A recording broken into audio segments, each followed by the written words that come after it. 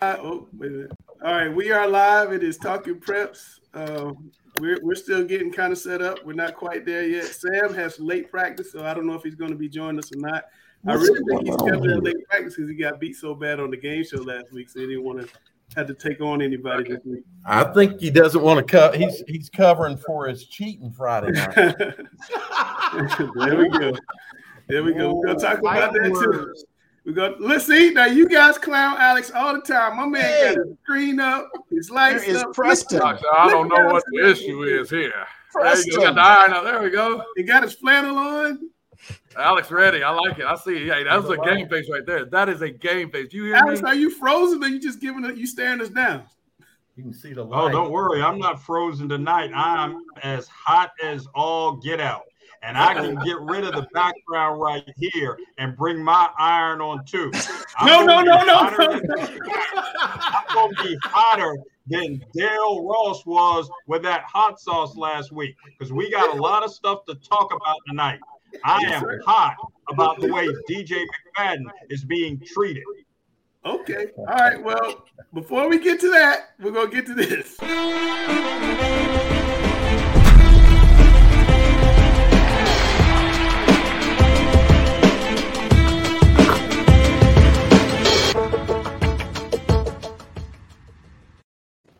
All right, it's time for rapid fire. I'm not even going to play the theme music so we can get right to it. Dale, local schools responded really quickly to Hurricane Ian this week. CMS had always not been quite as nimble, is that they would be waiting, and sometimes they get to a point where they couldn't get officials because they waited so long. Got to give kudos to Erica Turner for this, yes or no? Oh, yeah, this was a shock to me that they responded this quickly. They usually wait until Tuesday or Wednesday to make this kind of decision, so good move. Yeah, absolutely. Gary, what do you think? Because you've been part of that, waiting, and then finding out you have to play Monday. I think that's the advantage of having a former coach in a school that knows how these decisions need to be made, as opposed to coming, from up top, from somebody who's never coached before. Right. So I think she did an excellent job making that decision. Yeah, I thought that was phenomenal. Chris, I see you nodding your head. You want to jump in there?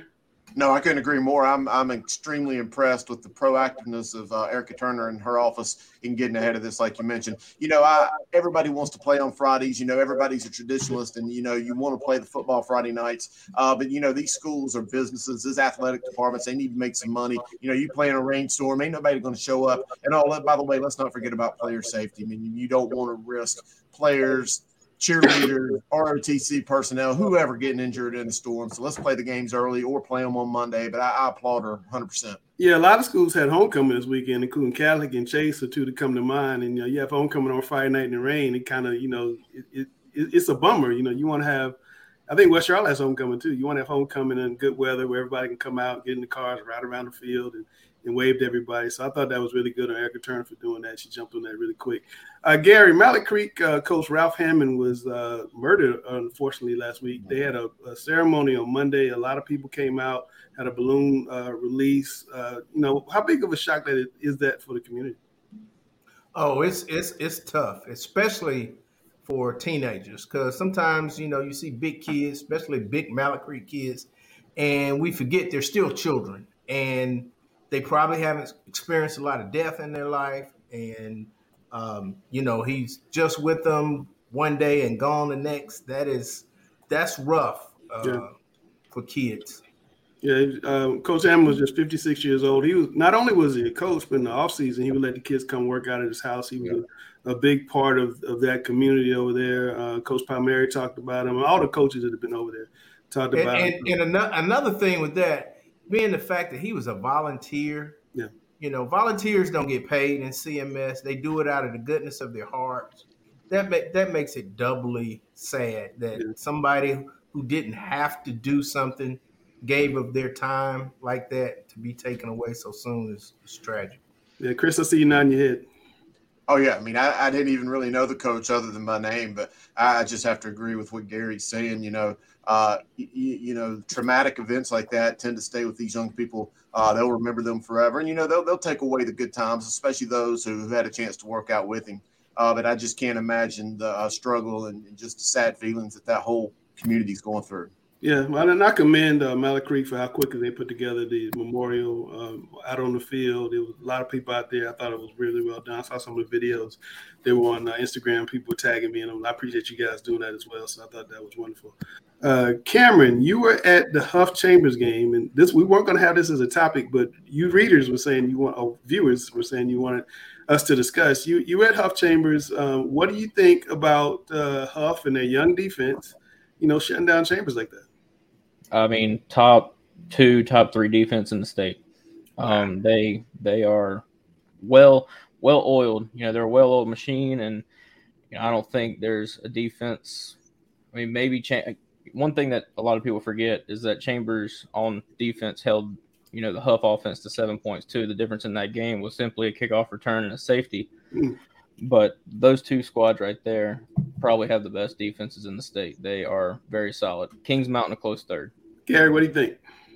Kind of echoing what Cameron said. Both offenses only scored 1 touchdown. And like we all mentioned, that special teams would probably be the turning point. And Huff ran the opening kickoff back. And I think that was the game right there. It was a slugfest the rest of the night. Huff got a safety late in the game, but the special teams was the turning point, and that happened on the first play of the game. They ran it back all the way, and Chambers was playing catch up the rest of the night. Now, I think that was Huff's 4th straight win in the regular season, Gary. But in the playoffs, it's been reversed, and we keep Chris is already nodding his head. I'm going to come to you, Chris. In the playoffs, it's been reversed. Do you think Chambers could reverse this again if these teams were to meet the playoffs? Yeah, I think they can. I don't think Huff ever comes into that game lacking confidence. They just haven't finished in the playoffs. And because they had a big lead last season in the playoff game, and they blew it in the last 3 or 4 minutes of the 4th quarter. So, if things play out the way we expect it to, the next game will be at Huff, since they have the tiebreaker right now. So, once again, it could go either way, but, that's one school that's not intimidated by Chambers. Absolutely. Guru, what do you think about this? Well, if I am Chambers, and we're just going to predict that they do match back up in late November, and it's a playoff game, I think Chambers would much rather be on the road going to play at a Huff. I think that bodes better for them. But, talking about, Huff just having to find a way to get over the hump when it comes to those big playoff matchups, predominantly against Chambers. It kind of reminds me a little bit of those mid-2000 Mike Newsom-led Butler teams that, for a couple years in a row, they just they looked to be the better part. They matched up against those TK-led Independence Patriots, but just couldn't quite get over the hump until they finally did. And I think that's getting close to where this Huff team is. They struggled to get there, but I think whenever they do finally learn to win that big game, I think you'll see some big things by them Huskies. Cameron. Yeah, the Chambers team seemed to be playing a little banged up. I noticed Anshawn came off the field, had an ankle injury. Braylon, Zion Booker, they were cramping up. So I think, they play again, come late November. I think it could go either way, but I think offenses will probably find their stride in that, game come November if they do play again. I think if they do play again, Chambers has to get the ball into their best players' hands, and KC has got to touch the football. Dale, you were KC was playing hurt. Don't forget that, 5 to 7 years ago when Huff beat Mallard Creek in the regular season, when Mallard Creek was in the midst of their, state championships and owning all of Mecklenburg County, and Huff beat them in the regular season, but failed in the playoffs. So it's not been an uncommon thing for them to win against a rival like this in the regular season and then lose in the playoffs. I think Huff's probably tired of hearing about that. I want to ask about Catholic and Independence. Now, Gary, Independence was winning 35-28. There were about 90 seconds left to go in the game. They were inside Catholic's 40-yard line. In this situation, as a coach, you probably run. I don't think Catholic had any timeouts, maybe one. Run the clock out, maybe punt it down there, and they don't have much of a chance to win, or the chances are very small. DJ McFadden went for the jugular. He went for the big pass over the top. It was intercepted. Catholic ran it back near midfield, went down and scored. It went for 2 and won the game. DJ took full responsibility after the game, but what do you think, hearing all of that? Well, I just heard about the conclusion today, and even though I saw the highlights Friday night, I think it's a learning experience for Coach McFadden, but at the same time, I think Independence can be recognized as one of the best teams in town now. I wasn't sure they were in town or in the state. Well, if you're one of the best in Mecklenburg County, that makes you one of the best in the state. That's all I'm saying. That's all I'm saying. Exactly. Yep. Alex, I know you've been chomping at the bit to defend your boy DJ, so go ahead. I'm going to defend DJ McFadden to no end on this, and I'm going to call out everyone who is percolating in the cesspool of iniquity, trying to turn education-based athletics and make a mockery of this situation right here. DJ McFadden did exactly what he should have done. And what we're seeing here is we're seeing all the haters who hated on DJ McFadden as a player when he had to follow Chris Leak and Joe Cox and said that he couldn't get the job done. He only won 2 state championships himself. So all the haters who hated on DJ McFadden as a player, why don't you just go back into hiding? Because you're hating on him as a coach at the same time. DJ McFadden did what his team does well, and he put his players in a position to do what they do well. The saddest thing about all of this is everyone wants to talk about what they perceive was a botched call. How sad is it that nobody here has been talking about the fact that Landon Herzberg, anyone know who Landon Herzberg is? No, because nobody's talking about the fact that he made a play to intercept the pass. No one wants to talk about that. No one wants to talk about that once Charlotte Catholic got the ball back, that they made plays to score. No one wants to talk about that Charlotte Catholic made a play on a 2-point conversion. Nobody wants to talk about how DJ McFadden, in exemplary leadership, showed his student athletes that it's their responsibility to do what they do well in a situation. He put them in a position to do what they do well, and somebody else made a play. I am sick and tired of all the haters who are trying to come after DJ McFadden, who is an exemplary leader of young men. This is the same hatred to which DJ McFadden was subjected when he followed Chris Leak and Joe Cox at Independence. And I just want to say for the record right here, for all the haters who had it out for DJ McFadden as a player, Mr. McFadden finished. Yeah, that's Mr. McFadden, just like Mr. Newman, by the way. Mr. McFadden finished his high school career as a player with 2 state championships. And he was 32.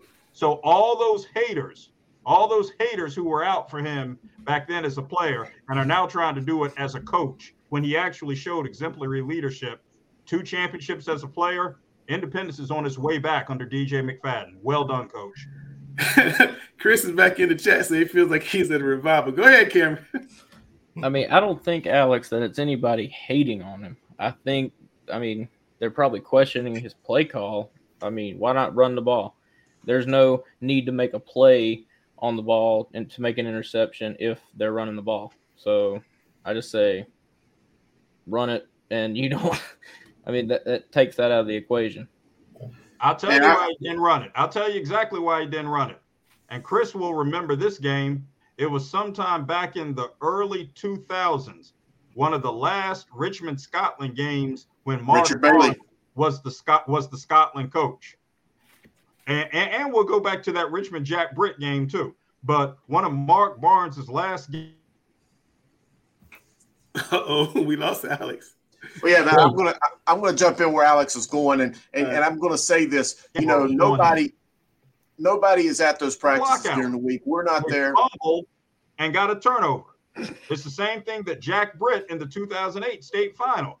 All they had to do was run the clock out. They got a fumble. Richmond wins the state title. You can't second guess those things, particularly when teams do what they do well. And DJ McFadden put Independence in a position to do what they do well. Kudos to Coach McFadden. All right. Yeah, and I want to jump in. I want to jump in here too. You know, nobody else is spending time at the practice fields like he is and that staff. Nobody's watching the film. They know that that's the coaches. They know what those players can do and what they've done in practice all week. They know what they're capable of. Now, sure, DJ McFadden might look back on it in hindsight being what it is 2020. He might think, man, you know, I'll do something different next time. But you can better daggone believe that he's going to take this with him, and years from now he'll go back to that, and it's going to be a learning moment for him. And you know, you talk about Independence being on the precipice or the verge right there being a top 10 team. I think DJ McFadden is showing every week that he is, you know, one of those next level coaches that we'll be talking about for the next 10, 12, 15 years, however long he coaches. And I think that this one game right here may be that one shining, defining moment that pushes him on forward to big things. Dale. Okay, so I've known DJ longer than anybody. I've known him since a freshman at Olympic, and I love the kid, and he knows that. I'm not hating on him. He made the wrong call. He will learn from this. DJ's that kind of coach. He's that kind of person. I understand what he was doing, and I don't disagree with the motive for what he was doing. But sometimes, especially as you're building your program and you're looking for that signature win to help bring that program back up to where it was at, you have to do the things to get the W. But not hating on him. I've never hated DJ. I always loved him. All right. I want to hear from our offensive coordinator in the room. What would you do, Grice, in the same situation? Yeah, I think, you look at the situation. I think, with his team, he's built that team around this sophomore quarterback, Justin Little. He is one of the best quarterbacks in this city, one of the best young quarterbacks in the state. I think with what he has available to him, you take that opportunity. I think, coming into the game and clearly by you guys' picks, everyone thought Catholic would win. You're in a situation in which you're really the underdog. I look at it as in that situation, you want to play I declare war than poker. If you're playing poker against a team like that, you feel like the house may win. If I'm playing I declare war, if I'm taking that shot, making a 50-50 chance to win, and I get that chance to win and I make that play, game's over. I think he took that position. He wanted to go and have support with this quarterback and say, I believe in you. I trust you, and we're going to make this play. It's going to pay dividends down the road because the quarterback knows that my head coach has faith in me, and I'm going to make that play next time. All right. Well, I gave Gary and Dale a little homework. I asked them what Charlotte-Mecklenburg conferences should look like because we had a discussion last week about West Charlotte and West Meck being 2 3A teams in the best 4A league in the state. And I still don't think that's fair. So I asked Gary and Dale because they're two of the people I know to follow high schools the longest. And Gary came up with his idea, and Dale came up with his idea. And if you guys out there have comments, drop them in the comments. We'll put them on the screen. There you go, Gary. Okay. I thought about what are the ways that we could do it that would be equitable. And first I said, well, what about we have one conference for football and then one conference for basketball? But when I got to thinking about it, the conference that tends to dominate football also dominates basketball. So I said, well, we're going to have to break up that combination. So what I looked into is the ADMs of all the schools in CMS. The only numbers I could find were from last year, so they don't include Palisades. Of course, Palisades is created from Olympics, so it doesn't have Olympics current numbers. So I kind of did it that way. We have 3 schools in the school system that have over 3,000 students. That would be Audrey Kell, Myers Park, and South Meck. So I put them at one in each conference. And then we have about 7 schools that have between 2,000 and 2,500 students. So I took 2 from each out of that 7 as best I could and put 2 in each conference. And then we have about 7 schools, including Charlotte Catholic, that have 1,500 students or less. Okay. And then I filled it in that way. I couldn't consider rivalries because there's so many rivalries that you couldn't accommodate everybody. So I think nowadays every CMS game is a rivalry. Almost, it's kind of gotten to that point. Let's take a look at Dale's list. Let me find Dale's list. That's Gary's. Wait a minute. What I do with Dale's? Hope I didn't lose it, Dale. You just had it up there before we started. I know, and I can't find it right now. Hold on a minute. Well, what do you guys think? Well, I got Dale's. Wait, I was just about to ask you guys which I found Dale's. I apologize, y'all. It's live TV. Here we go. There's Dale. So the way Dale did his was, I figured the way that our playoffs were done in the past with split playoffs, that was done for equity based on ADM. I think we all understand and believe that ADM should schools with similar ADM should have similar capabilities or ability to be as good as each other. So I did mine solely on ADM, highest ADM to lowest ADM. And I didn't do any shifting of putting, one of the largest in each of the conferences. Conference 1 is the top the top ADM schools. Then the next largest ADM for the next one. I had to guess at Olympics because, again, like Gary said, we don't have Olympics numbers. We know they were one of the largest schools, not only in the city but in the state.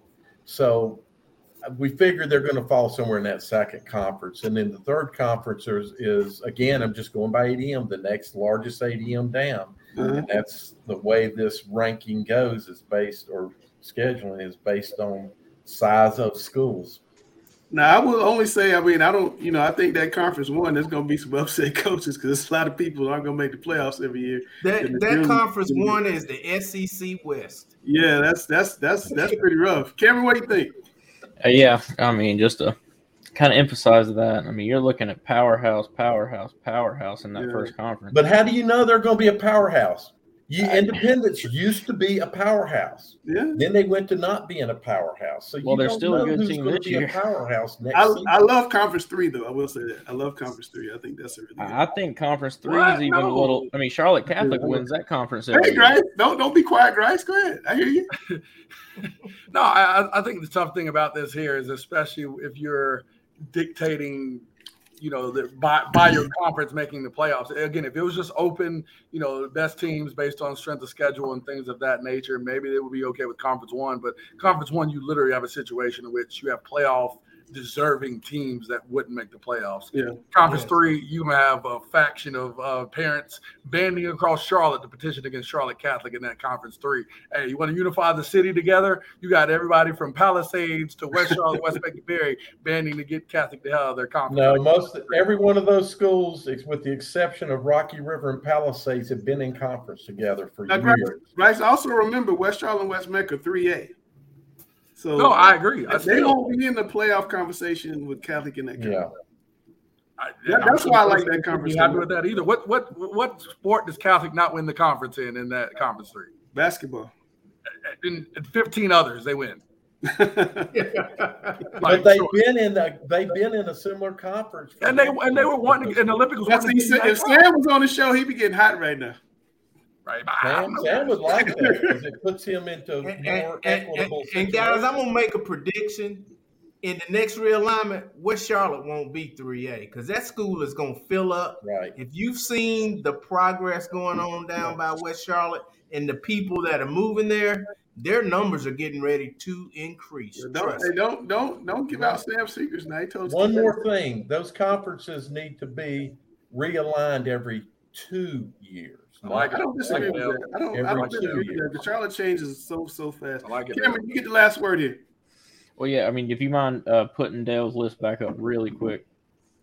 And I just got rid of it. Oh, Lord. That's going to take less than 5 minutes. I know, right? Well, it's okay. I think I can remember. I think Butler wins Conference 2 in football like year in, year out. Butler would probably win that conference the majority of the years. You can't say anything in CMS year in and year out because schools change. Power shifts in CMS. That is very true.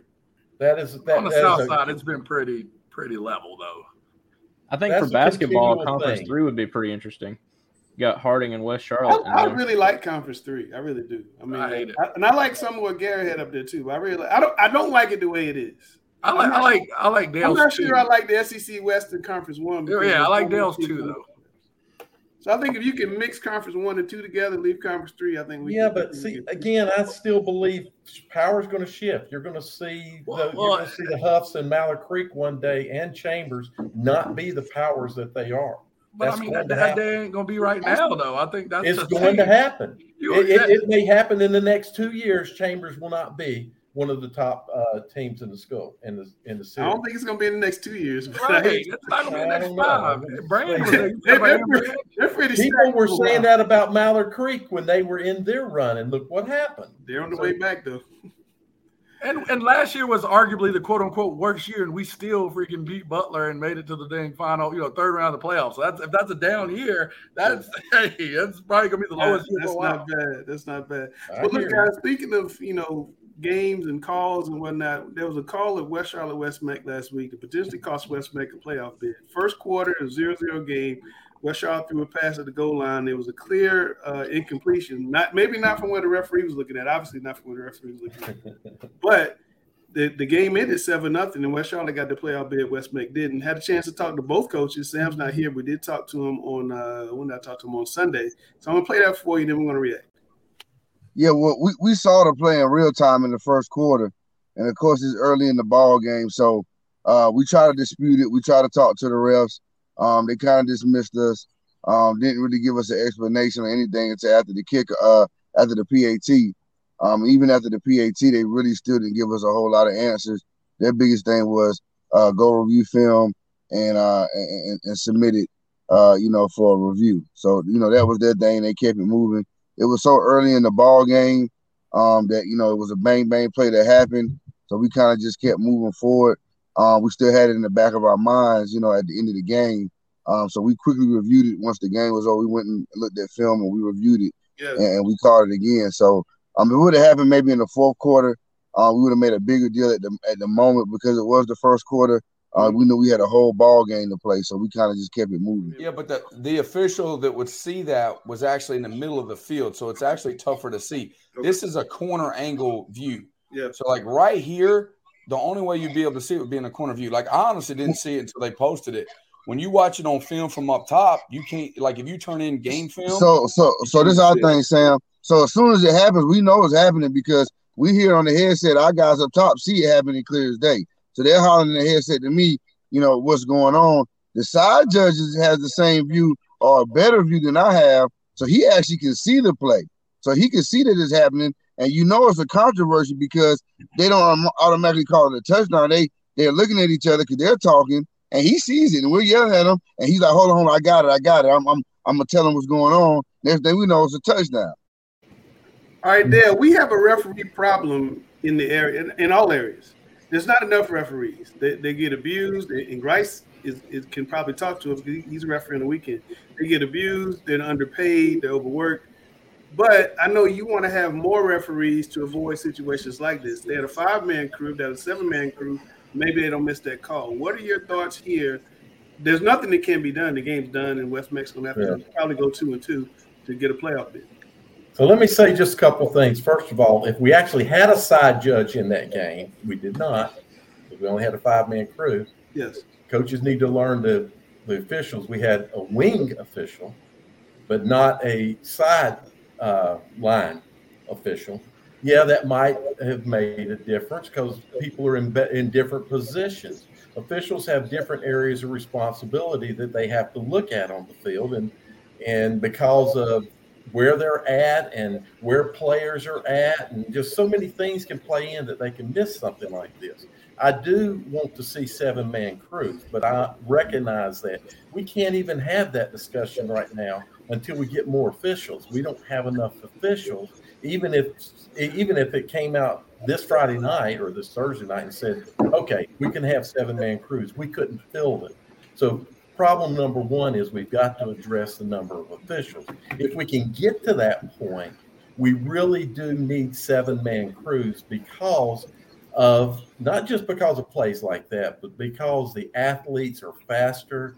They are more athletic. They're bigger. They're stronger. It's harder for officials to see everything with the game speed that we have. So we need more officials now so we can have 7-man crews, and we need officials that are healthy, not having officials that are out there that can't run around, because we have that situation. So we need to address it. It's a big issue. Grice, you seeing this thing, every day almost, this official problem. I have 2 questions for you. What could we do to increase officials? 2, could we have 7-man crews deeper in the playoffs when there's fewer games? I think first, you talk about what could you do is just spreading the word and recruitment. I think that was, kind of one of the things that became a joke at the beginning, but something I seriously wanted to do on the weekends to increase my knowledge of the game, and 2, just kind of give back to the game that, has given so much to me. I think that would spread the word. We do have a lot of young officials. Actually, post-COVID, we have a lot of young officials who've come out there and even been, put themselves into these spots of Thursday and Friday night.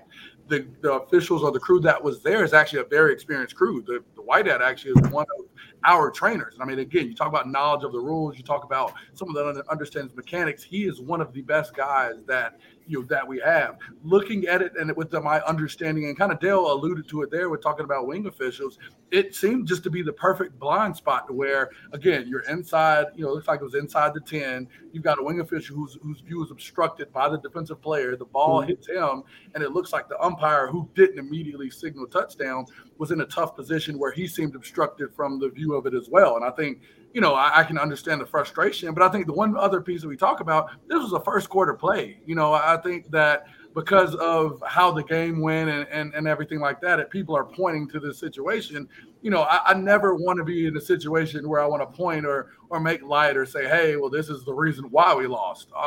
It's unfortunate. And I think it's just a situation in which, a call was missed, but people got to understand referees are human too. And without the advent of review, I don't know that we'll be able to kind of rectify these situations. So it's a tough spot. We've all been in there. I think, without delving too much into it, I know I've been in that situation, in the game in my past where it wasn't a touchdown. It was clear as day to see, and it was missed. So, the biggest thing you can do is keep playing and teach Sam made the comment, Coach Beatty made the comment that if it had been later in the game, he'd have been more adamant about it. One thing coaches have got to understand, once the call's made, I was about to say, you can get a 15. There's no review, but it's really not much more you can do.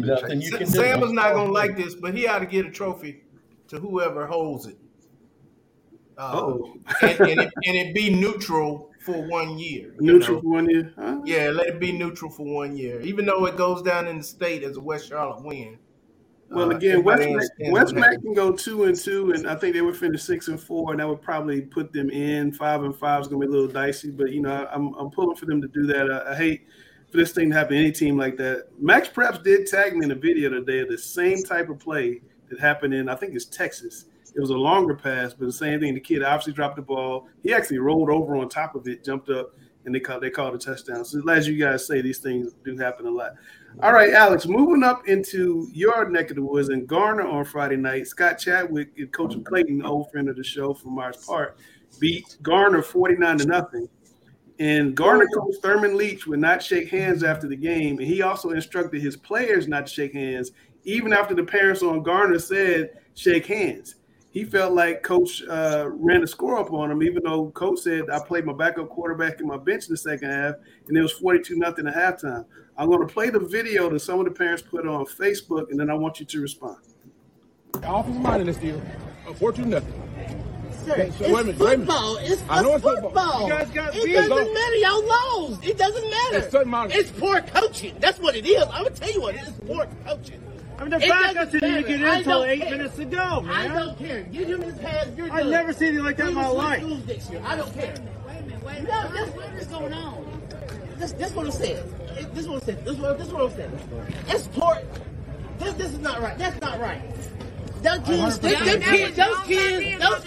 gotta teach them. You gotta teach them kids that right there, yo. That's not right. That's bad respect for these kids right there. Y'all don't teach those kids that right there, man. And my son, because y'all lost 49-0. Come on, bro. All right, it got a little ugly after that. I don't even want to show that part. But Alex, your response to seeing what happened in Garner, do Do you feel like Coach Chadwick ran the score up? Do you feel like Coach Leach handled that correctly? We're not going to talk about running up the score. Everyone's got their own opinions about that. We're not going to talk about shaking hands or not shaking hands in a post-game handshake line. Everyone's got their own opinions about that. Obviously, someone would do the same thing in these COVID times. Everyone's got opinions about that. We're not going – I mean, we could talk about that all day. I am going to say one thing about this situation. This altercation never should have happened. It is imperative for everyone to acknowledge the 24-hour cool-down period to be afforded coaches, student athletes, and parents after any type of situation which might warrant discussion if there are concerns, as there obviously were in this situation. So should there be discussion about this? No question, absolutely. But the observance of the 24-hour cool-down period is imperative in this circumstance and any other circumstance, and a confrontation of parents with student athletes, coaches, whomever, outside of team buses minutes after a game left is a recipe for disaster. There were absolutely no winners in this situation whatsoever. Whether anyone feels the score was run up or not is moot. Whether anyone feels that the coach should have instructed his players to shake hands, that's moot right now. Let's look at the requirement that it be imperative for there to be the 24-hour cool-down period, and then we can sit down and hash these things out if there are concerns over whether it's running up the score, whether it's the example a coach is setting for players, whether it's how something was handled, whatever it is. But there were no winners in this situation. This reinforces the absolute imperative nature of the 24-hour cool-down period to be respected. Grace? Absolutely not. The behavior shown by that coach was disgusting, in my opinion, and I think he deserves, at minimum, a reprimand from the state. I don't care in what environment that you're in. I don't care what scenario. I've been a part of beating someone by 60. I've lost 70-0 on Saturday evening when we were the only game on TV. People, Twitter coaches I know, laughing, kind of smirking at how bad it was. They intentionally scores being run up, whatever, what have you. I still shook everyone's hand, looked in the eyes of every single coach and said, good game. You're going to be on the good side of this and you're going to be on the bad side of this. And for this coach, one, to not shake the hand of a coach. We know Coach Chadwick, first off. Let's start there. We know he's not been a part of that, and he's been on the winning and losing side of games. And to not shake his hand, and then even more so to instruct your players to operate in such a manner is not the leadership that we hope that we have from coaches within the state here. It's something to me that's despicable. I don't care how you feel. I've had coaches that I've wanted to fight. I'll say that. I'm sorry if that gets me in trouble. I've had coaches I felt that strongly about, but I'm going to look you in your eyes, shake your hand, and say, good game. This sport gives us too much, and we go through too much to prepare for a game. You've got to respect your opponent in every scenario to shake their hand and say, good game. That's unacceptable to me. These are two coaches that I've known personally for a long time. Coach Thurman Leach played football at Fuquay, was a great player collegiately, has been a coach at Garner since 1989. That's been such a proud program, and Garner was such a standard bearer for 4A football for a long, long, long time. Obviously, we know about the state championship in 87. And then Coach Scott Chadwick, of course, we're very familiar with him here. So I know that they're both class human beings and class football coaches. I know that there's a lot of frustration in Garner. That's just not the program that they used to be. They're used to being on the other side of those 49-0 wins, and they've won a lot of 40-plus blowouts over the years. I want to go to it this, though. Yeah, the confrontation with the parents afterwards, unacceptable. I hate to see that. I hate that something like that gets put on social media because that is just not good for high school football. But I'm also going to tell you what's not good for high school football. High school football is a lesson, a teaching tool, an avenue for players to get from point A to point B, whether it's to play collegiately or to learn the tools and trades of being a good human being, to be a good father, a good worker, a good employee, a good student, whatever the case may be. And as a coach, you're supposed to be the one out there leading the way and showing those players how to be those good men. And that's, to me, is just not the look you want to look. You want to show 49-0, a 42-0 score at the half. They only scored 7 points in the second half. That is nowhere near running up the score. To me, I hate it, But you know what, it is what it is. But I'm more concerned with the lesson that he's showing those kids. Again, I've got the most respect in the world for Thurman Leach, calling him a dear friend. But you know, I just hate it. I hate it happened for everybody. So Grice and Chris, both of you, great words. It's a sad situation. And what happened that we saw from the social media, I'm not even going to comment on that because I think that's irrelevant to what was being asked here. At the end of the game, you've got to acknowledge your competitors. You need to teach your players to acknowledge your competitor. And that's done through handshake. That's the way that we do that. We all know that Scott would not run the score up. We all should know that the first half of the game is you're going to do everything you can to score and play ball. Running up the score is throwing for touchdowns in the fourth quarter and throwing for touchdowns at the end of the game instead of taking knees. That's running up the score. So teach the young men to be good, solid citizens and humans by acknowledging their competitor that they had a big battle with. Yes, they lost. It's hard to lose. But as a good person, you've got to accept losses just as well as you accept wins. And that's really the other two guys so far have just had great words. So I can't really say anything more. Totally unacceptable by the Gardner coach. He's practicing being a victim. And you don't want to teach your kids to be a victim. The only other time it's acceptable not to shake hands is if you've had several skirmishes that have led to personal fouls and it's being heated and you're trying to keep a confrontation from taking place with the kids, not with the coaches, okay, with the kids. You're trying to prevent a confrontation from happening with the kids. I've seen that happen before. But the coaches have to be the role models. They got to shake hands. So the coach from Gardner is totally wrong and acting like a victim. Get better. You don't want the score run up on you? Get better. Exactly. What did Tommy say about it's your scoring job. 49 points? He used to always say, it's your job to stop me. So exactly. And I've seen him once on the opposite side of the state championship game. They lost, I think it was 39-3 or something, 39-6 in 93. 39-6 to Northern Durham, 1993. Yeah, Tommy shook hands and he took it and he talked to him. He took it like a man. That's the worst loss I've ever seen him take. All right, so that was rapid fire. It wasn't very rapid, but I want to let you guys have a little fun today. We don't have a game show since Sam is allegedly at practice. Allegedly. Sam's practicing for his next cheating move for this coming Thursday night. All right, so next up is Grice's Gems. We're going to find out who are the state players of the week.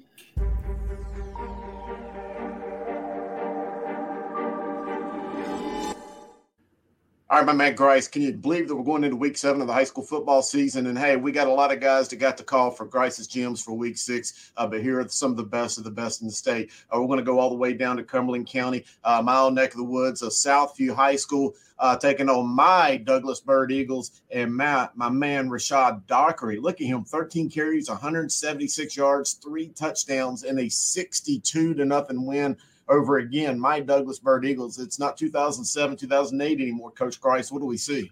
Man, hey, Guru, I had to do it last week, giving a Grice's Gym to someone that faced my team. Now we're having to do it with you, Guru, the team that faced a team that you previously manned the helm. Again, this kid was explosive in this game. I mean, you see the low carry count, you see the high yardage total. That's something we always look for in the Grice's Gyms. And a big time, 3 touchdowns in this game, this big time victory. You got to give him the call here. I thought he was explosive. I thought he got a lot of chunk plays with his yardage, and I'm happy to give him this Grice's Gym and rewards for a big time win.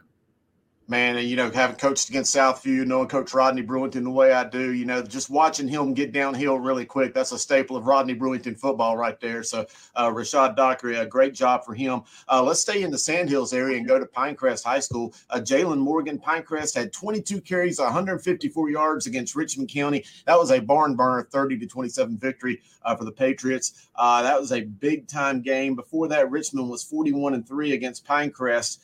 We know that's some big boy football, Coach. Oh, it is 100%. And I mean, of course, adding to the woes again of a tough rebuilding season for Richmond County, big time win from Pinecrest, 22 carries, 154. This was 30-27. This wasn't a blowout in a performance in that form or fashion. They needed every carry and every yard, like I say, for them to be victorious over Richmond County. I know they're going to celebrate this one for a good little while. You try to take only 24 hours, but a win this week for Pinecrest, they're really going to celebrate this heading into next week. So kudos to Jalen Morgan. Big time win for Pinecrest. Absolutely, and that's a big-time win for Coach Nick Edens. He just took over at Pinecrest, coming over from Crest. So huge win for his early tenure there, leading the Patriots. Grimsley High School, we know that's one of the teams that Alex Bass is real high on with our rankings. Ryan Stevens, 10 of 12 passing, 254 yards and 2 touchdowns, plus rushed for a TD and a huge win over Northwest Guilford. That's a lot of efficiency. I know you're a quarterback guy, Coach. What do you see from him?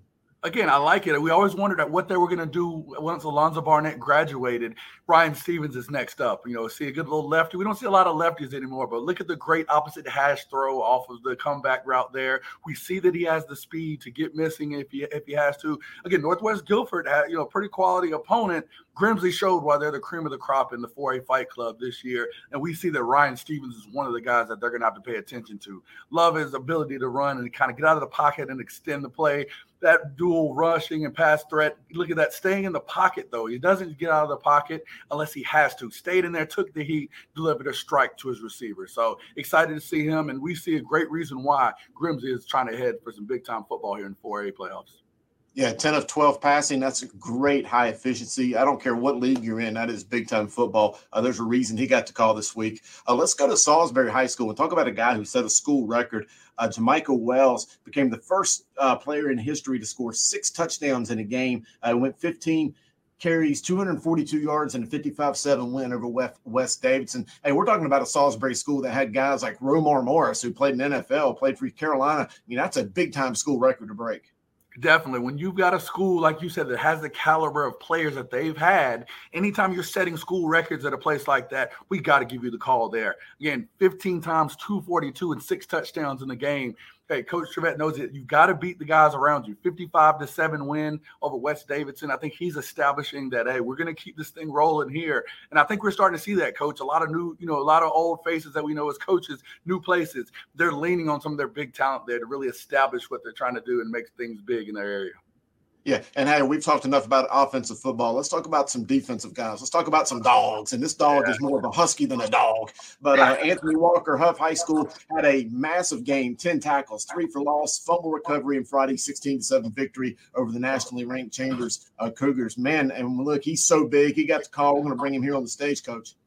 Oh, got to bring him again. He's a guy that we faced earlier in the year, was dominant in that performance as well. And we've got to show some of his highlights. Again, big-time game. Anthony, can you talk about going into this game? You're dealing with the mobile quarterbacks such as Anshawn Bubba Camp. Can you talk about that mentality as you guys prepare for this game and what you plan to do? Yeah, we know he likes to run, so we just wanted to take that away from him early in the game, sending pressures. Just taking that away from him so he can't throw the ball on the run. So. Oh, agreed. And again, that's one of the things I've told Langston and Greer early this year. I think, you guys being young on the defensive end, I thought this, Coach Chachi Sullivan, the defensive coordinator, this has been one of his, kind of finest works. And I think he's leaned on some young talent like you and, some of the other guys that we've talked about, Samari Matthews in the secondary, and things of that nature. So, can you talk about, again, a lot of the hype in this game was, can you guys slow down the offense? I think you guys did a good job. I mean, what do you think were additional keys that helped you guys to really make sure that you could put the clamps on that explosive offense? Just film study and the way we prepare. I feel like the way we prepare, like I said in the interview last night, well, it was Friday night, the way we prepared, I feel like is the best in the nation. So I feel like our film study, as the coach's film study, our film study, I'm saying we'll watch film as a team. I just feel like the way we break it down is the best ever. So. Hey, Anthony, we've started to see upwards of 2 games every year seem to be played between Huff and Chambers. I mean, this has kind of become a staple to see a big-time game during the regular season. Last year was in Memorial Stadium, and then again in the playoffs. You talked about film study. I know that Coach Jenkins has got you guys looking at the right things and doing the right things on the field. But what is a game like this at a stadium like at Chambers? The crowd was electric, a big atmosphere. How does a game like that maybe prepare you guys for a playoff game against them? And again, maybe before an even hostile or more rowdier crowd in November, December? Well, like you said, they have a great environment, so prepares us for that. They're a great team. They're a great football team. So the way they play prepares us for way more competition. I just feel like they're preparing us to dominate. So we had a good game this one. We're on to the next. I believe it's West Meck. And we got to prepare for that just as we did this one. For sure. Sorry, go ahead, Coach. Yeah, I just want to talk about that. Going forward again, you've got big win here. You've got Mallard Creek, down kind of in the horizon, then coming off a bye when they play you guys. What are you looking forward to the rest of the year? And again, we knew last year you almost got there. You lost to the regional championship. How far can this team go? Coach Jenkins has been putting emphasis on finishing. That's just what we have to do. We're just looking forward to keep dominating. So we got to finish. We didn't get to do that last year, so that's just what we've been putting emphasis on, and that's what we're going to do, and that's what we're going to do. So, well, Anthony, I appreciate you getting on here with us in Grice's Gyms. Coach Grice calls it the 4A Fight Club for a reason, and you see it. There's no weeks off in this conference that you guys are in. So get ready for the year, prepare for each team, and we look forward to having you on again. Yes, sir. I appreciate it. Thank you. Yep, absolutely, Coach Grice. Again, you are picking some good ones. That phone keeps ringing, and here we are. Oh, great. You know how it goes. Hey, guys, if you think you had a great performance on Friday night, feel free to DM me at Coach Jay Grice, DM at Observer Preps, DM at Langston Wirtz Jr. Let us know. As we always say, if you ball, you're going to get the call. Yeah.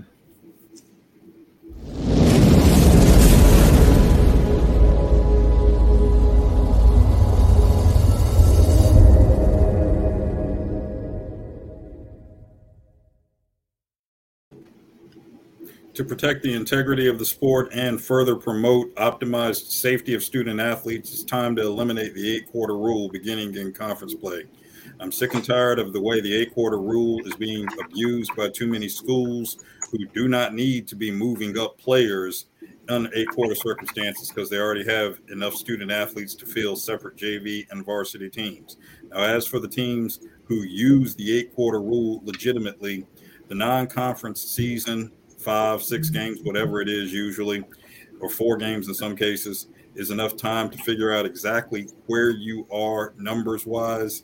And at that point, prior to conference play, make a decision that you're going to go varsity only or you're going to go JV only in the name of safety, and move those kids accordingly, considering the numbers you have, the ages of your players, and those details whatsoever. The 8-quarter rule has turned into a farce because of how it's been misused, and I'm sick and tired of seeing schools that are misusing it all the way around.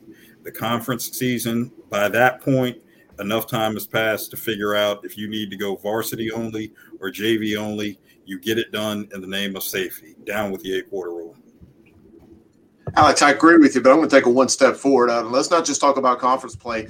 Let's either eliminate it all the way or eliminate it with some very, very close stipulations, maybe 1A, maybe some hardships there that maybe have to be approved. I don't know. I don't want to get in the weeds with that. But we have seen schools abuse this 8-quarter rule since the inception back around, I think it was 2002, 2003. I remember coaching when it came out. We thought it was a big deal, but it turned out to be a joke. We have seen schools that have had to forfeit entire seasons. We have had a number 1 ranked 3A school back about 7-8 years ago who would have been 11-0 who had to forfeit the entire season. They were using the 8-quarter rule. Oh, hey, let's say this. They were using the 8-quarter rule to play juniors on JVs to make sure they were dominating on Thursdays as well. So I agree with you, Alex. The 8-quarter rule is a farce, and I think it needs to be completely overhauled or even better. Let's just get rid of it.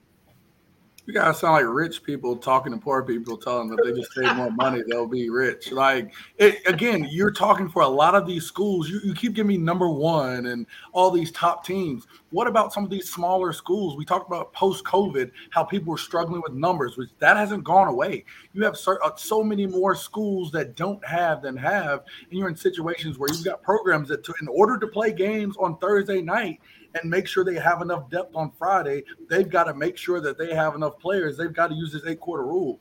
For varsity, when I was at Hopewell, we had 6 offensive linemen that were exclusively varsity. So we had one guy go down. We had basically had nobody to help support. So with this 8-quarter rule, we just moved 2 guys. Just having some sort of depth that we wouldn't have in a normal program. The 8-quarter rule allowed for us to do that. It's not necessarily that we needed these guys to play multiple plays or that we were trying to be dominant. But like I was at Hopewell, and like a lot more programs are, we're just using this to survive. And for you guys doing this, sure, for these bigger programs, it might be good not to use. But for a lot of programs out here just trying to make it work, you're crippling them in an order of just looking at what's helping the better programs. Totally agree with Grice. I think it's, offensive lineman, that situation is relevant, but I think more than anything is quarterbacks. If you only have one quarterback and one goes down, and you need that extra guy to bring up just in case, because that's the one position that you can't just throw somebody in who's never played it before. You can move a guard to tackle or tackle to guard, or inside linebacker to outside linebacker, corner to safety, vice versa. But quarterbacks need to be able to be eligible for the 8-quarter rule. Oh, didn't know you were coming to me. Yeah, I like the 8-quarter rule. I do believe that any of the issues that involve bad apples, people abusing it, that's because we let it get where we don't police it. We don't have the right procedures in place, the right policing, just period. And I've seen it abused myself, but I believe that there's too much value in it. And Gary just hit the nail on the head. The teams that don't have a backup quarterback, that's a great position for it. And instead of moving that kid up to varsity, you're potentially killing his potential to develop by playing JV time. And that's the reason of the 4-quarter rule. Let him play there. And then if he's needed on varsity, he's able to be brought in and be played. Police it better. That's what needs to happen. All right. Well, we're going to leave it there. I think that's an interesting discussion. Chris even thinks we should go to 8-man football in the 1A class and have a full-out bracket. That could be interesting too. Sam isn't here tonight, but he's been wanting to do this thing called Frontline Warrior for some time now.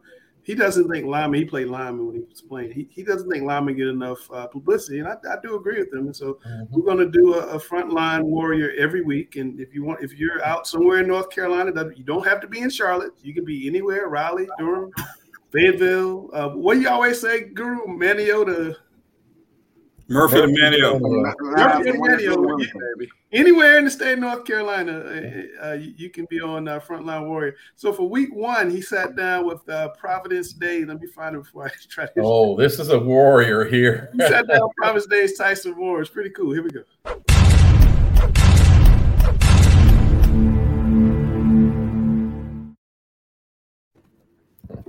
I know who's wrong. That's my fault. My fault. It's live TV.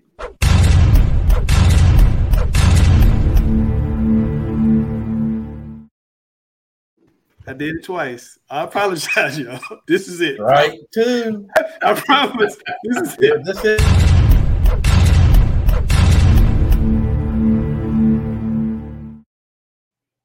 Super excited to welcome Tyson Moore from Providence Day. Come on in here, Providence Day, Tyson Moore. This is going to be a new segment we're going to do every week. This is going to be my favorite segment. It's going to be the Frontline Warrior, guys that don't get enough attention. The guys that really win football games. And this guy did an amazing job past game. Talk a little bit about it, Tyson. We just had a great game plan going into the game Friday night. We practiced all week on our jobs and our assignments, and we just made sure we were all ready to play as a group. Yeah, I mean, you guys did a phenomenal job. Grading out of 96%. I mean, the grade out of 96% as an offensive lineman, you have to play literally a perfect game, and it looks like you did that. And we got a lot of your run blocking highlights on here. I know you're great at pass blocking as well, but I love being able to see offensive linemen move people against their own will. There's something about that. That's what speaks football, and that's exactly what you're providing to your team. I mean, I think this play right here is where you drive this guy probably like 15 yards and just take him for a ride. Look at this. Literally just keep going. If the whistle doesn't blow, you would have took him to the stands. That right there is what Frontline Warrior represents. And that's an amazing job. You do a lot of that, you're going to have plenty and plenty offers to go. How big are you, Tyson? I am 6'3", and I am 275 right now. That's a really, really big offensive guard. And looks like you're really strong in the weight room. What are you power cleaning right now? I'm power cleaning 290, 300, that range. Are you serious? So, does Chad Greer really, really lift with his team? That's what we need to know. Yes, he does. Is he a beast, or is he kind of like in the weak man's group? I mean, I usually see him bench a lot. He don't do much with the leg. He does the pretty boy lift still, but the cleans, he kind of shies away and just yells at everybody during that time. Yeah, mainly. I love it though. His intensity it speaks volumes. I know that he loves when he sees you guys on the front line doing the job that you're doing. But I just really appreciate what you're providing for your team, because you don't get picked up on the highlights whenever they start talking about the end of the day. This guy had 6 catches for 120 yards and 2 touchies. You do the dirty work inside, but this is what wins football games. Frontline warriors, and I appreciate your time, Tyson. Thank you. Thank you for having me. No problem. All right, I think that's really cool because linemen don't get enough love. So we're going to do it every week. Again, if you're anywhere in North Carolina and you think you should be featured on Frontline Warrior, DM Charlotte Preps on Twitter or Instagram, and hopefully we can get you on real soon with Sam. And hopefully that can be, one of the staples of our show, just like Fresh Faces has become one of the staples of our show. Now it's time. That guy blocked somebody like he was Notre Dame blocking Carolina. He is a beast. He is a true beast on the field. He's really good. He is very, very good. All right, Grice, you get your water during the break? Oh, we got it right here, baby. Ready to go. Ready to work. All right, it's time to find out who Grice is ranked as the top 16 guys in the countdown for the North Carolina Player of the Year.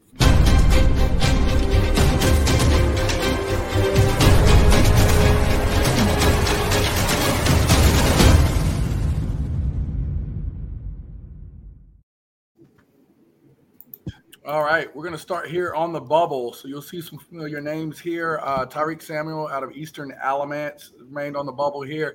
Zarian Jackson-Bass, the defensive end from Chambers. Again, big-time performance by that defense against Huff. He's kind of climbing up here on the bubble as a guy that we're getting close to the consideration in that top 16.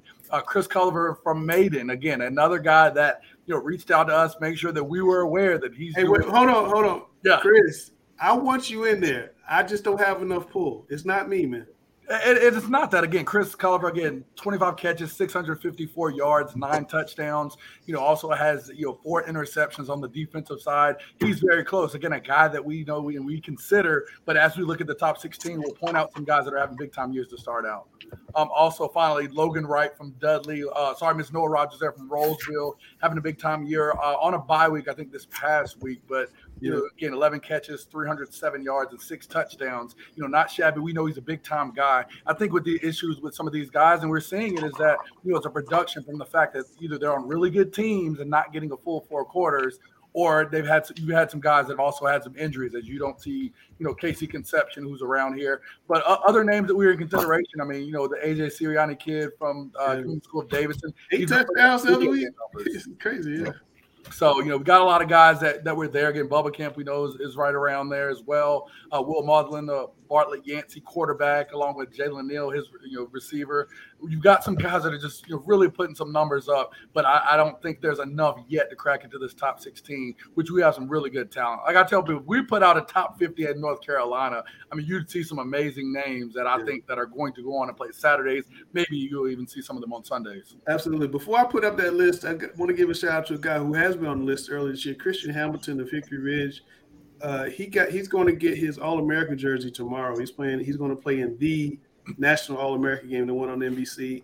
He's played down in San Antonio, so that's a big deal for Chris. Congratulations to you. Kudos. And that's the thing, even with a kid like that, I think some of that has been production, but he's still, watching film of him, he still has that get up and go burst. I've been watching him a little bit this week as we prepare for A.L. Brown in that game. He's explosive. So kudos to him. We got a new number 1 here, Grace.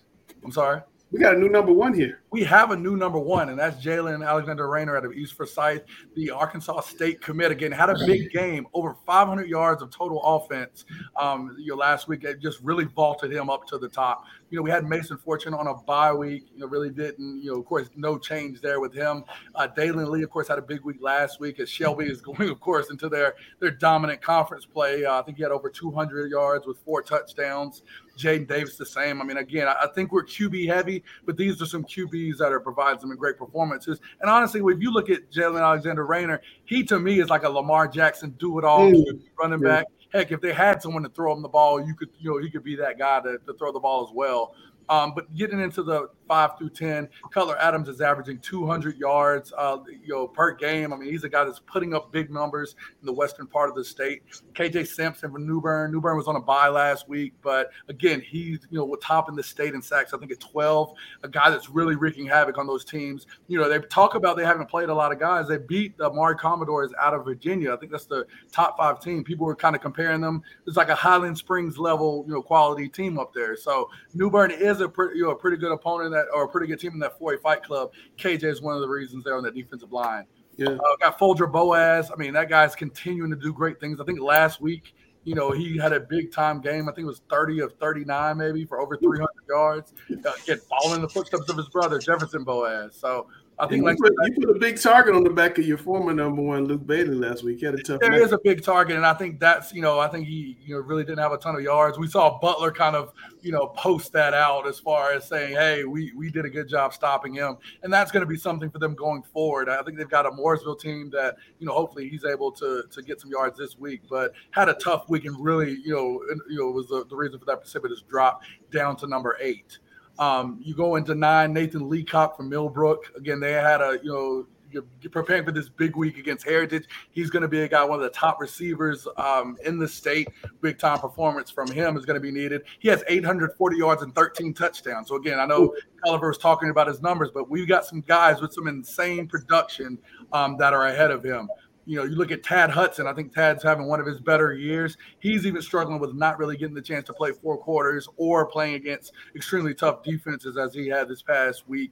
I think he could be higher. Black Bradley Brown here out of Lee County, one of these, backs from the East that's emerging, 1,264 yards, 14 touchdowns. Another guy averaging 200 yards a game, 8.6 yards per carry. Javaris Green, which we may talk about a little later, 751 yards, 12 touchdowns, averaging 150 per game. And then you look at some of the names that we've seen that are familiar here, rounding out as far as David Hobbs from Robinson, a beast of a D-line, one of the top recruits in the state. Marquise McCombs, who had video game numbers last year, still putting up some yards, but Chase is 5-0 and really shutting people down. So his production, I think, is hampered by their success.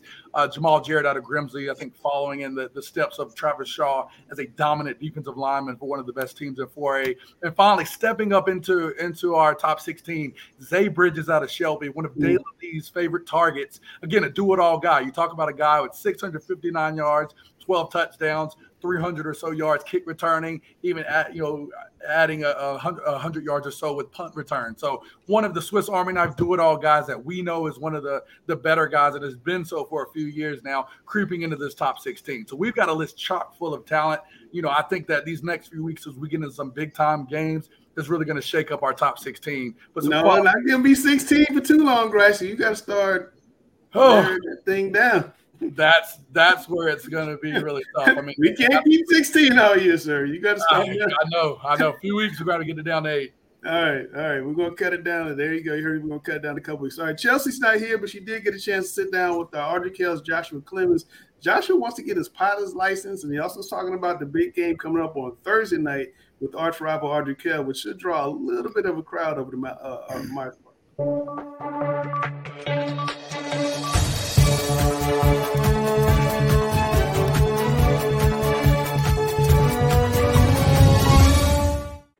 This week, I'm interviewing class of 2023 football player from Audrey Kell High School, Joshua Clemens. So, Josh, last Friday, you guys kicked off your first conference game against Palisades. You guys went 48-0. Kind of give us a recap about that game and your performance also.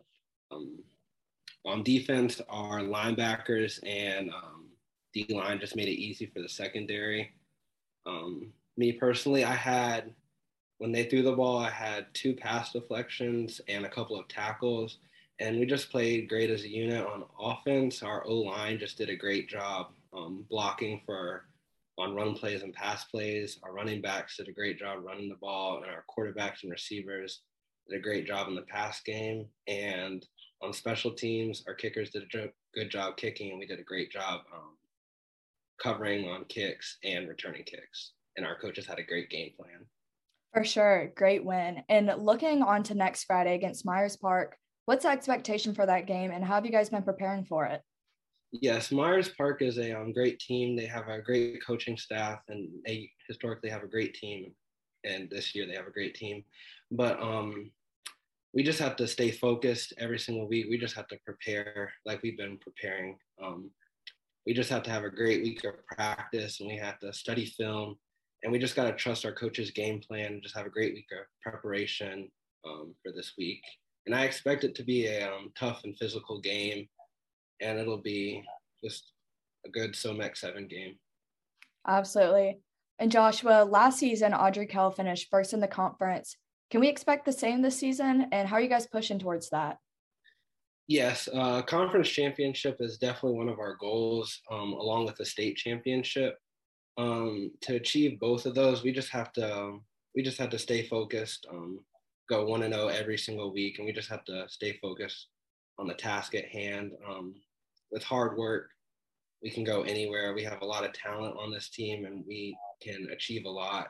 We have great coaches, and we just have a great team overall. We just have to stay focused week in and week out if we want to achieve those big goals. For sure. And Joshua, this is your senior year with Audrey Kell. Tell us about the leadership role you picked up with the team. Yeah, I've definitely tried to become more vocal this year. We have had some great leaders when I was an underclassman, and I've just tried to pick up tactics that they used. Like Cedric Gray was a great leader when I was a freshman, but I try to attend all the JV games and just support those guys because they'll be our future varsity players in a couple of years. This past week, we had this thing called the Future Nights when elementary schoolers come and they come to our practice and watch our games. And when I was a Future Night, I looked up to the varsity players, and I just want to be a good role model for those guys. And I just want to be a great locker room presence and a great teammate. Absolutely. And speaking of leadership, one thing I saw on your Twitter bio was that you're a National Honor Society member and also your academics. So kind of tell us about the balance between being a student athlete on the field and then in the classroom. Yes, academics are very important to me. I like to stay balanced because it just helps me it keeps me focused, and I just like being balanced. And outside of academics, this summer and this fall, I've had an opportunity to fly, and I've always wanted to be a pilot since I was a little kid. And I've had an opportunity to work towards a private pilot's license, which will allow me to legally fly by myself. So outside of that, I've just been pursuing that when I'm not playing football or in the classroom. I love that. And finally, do you have some unfinished goals for yourself this senior year? And if so, how are you preparing for them? Yes, personally, I just want to be the best teammate and just the best player that I can be. I just want to give it my all every single game. Senior year, I only have 5 more guaranteed games, and I just want to give it my all because you never know. I just play every game like it's my last one. And as a team, we just want to go 1-0 every single week, and we want to end goal as a state championship. And another personal goal is I just want to be named to all conference and all state. And yes. Absolutely. Well, best of luck your senior year. And again, this Friday against Myers Park. Thank you so much for hopping on. Chris, Chelsea's getting so good, man. She is. I was just making a comment. You know, I had worked with her beginning 2 years ago over with Dina King and all the guys at NC Preps, and to see what she did with us last year and today, now that she's a senior, I mean, she lacked so much confidence in the days, but she is nothing but confidence now. She has done a great job, and I see a bright future for that young lady and whatever it is she pursues. Yeah, she has really come on. If you want to get on Chelsea's World, you can just DM Chelsea Simple on Instagram and Twitter. Jalen Rayner, we are looking at you, but we got to get you on. I heard you watch the show, so we got to get you on with Chelsea. Hopefully next week get you on because you're number one in Mr. Football right now. So the season start right now. We be coming to see you and giving you the award. Let me see. Where am I at on my thing? We're on Alex's Big Ten games. Alex, you ready? Absolutely. Let me find your theme. Maybe that's right. I've been bad today on my theme. I got to find it. Alex Rankin.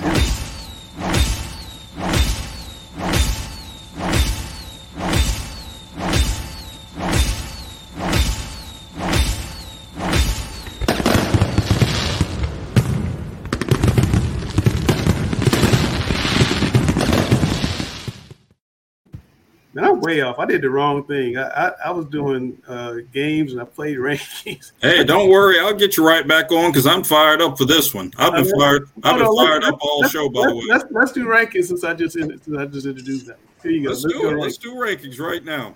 There you go. All right. For all these rankings, and I'll say this once, this applies to all the rankings, there were a lot of conferences that had buys last week. So we don't see a whole lot of movement. This 1A, Tarboro just continuing on. Robbinsville getting ready for its big run of mountain showcase games over the next few weeks with Swain and Murphy coming up.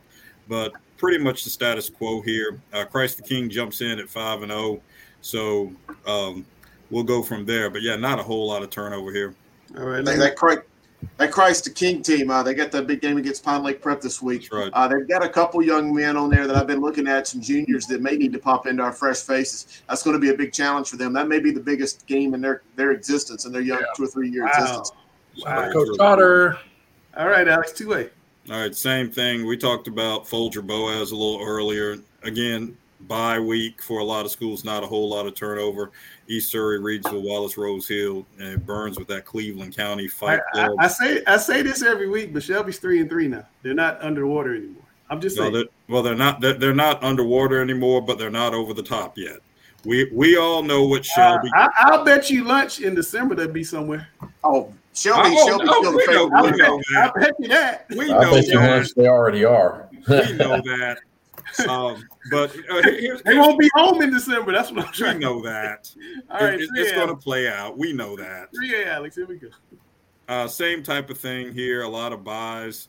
Kings Mountain just continuing on with that Cleveland County Fight Club. Looking forward to South Point and that big game with Crest this week. We'll talk about that a little later. But the buys, once again, not a whole lot of turnover. All right. Don't sleep on Northern Nash. They are top 3 good, I'm telling you. No, they're not. Nobody is going to either somebody's coming out of Cleveland County or South Point there or Dudley before it plays out in the end. Northern Nash is not that level. And yeah, I said it. So if Northern Nash wants to use that as bulletin board material, go ahead. They will.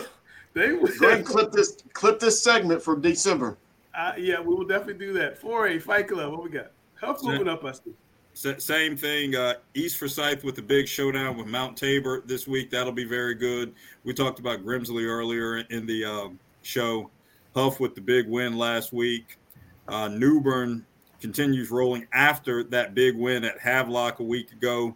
Cleveland still undefeated, even with Hampton and Locklear having moved on. I mean, really just showing the depth of that program there. Coach of the year consideration from Cleveland. He's doing a really good job. Scott Riley, yes. Scott Riley is a Cardinal Gibbons graduate, by the way. Here we go. But go ahead and say the name. Let's just get it in. You got to say it every week. Just go ahead. Work it in. Work it in. What? Work that name in. Go ahead. Hey, you were the one who drew up the script for tonight. Drew's defense is number 7. You were the one who drew up the script for tonight, not me. We got to say it every week. Nick Drew's defense is coming in at number 7. All right. Yes, and yes, just once again, what'll be interesting for a lot of these teams, Cardinal Gibbons included, is with conference play getting in swing, and we see a number of schools who have favorable matchups after tough non-conference schedules, and see how they do if they coast through conference play and then have to ratchet it back up at the end. A number of schools are going to be in that situation. We'll see how it goes.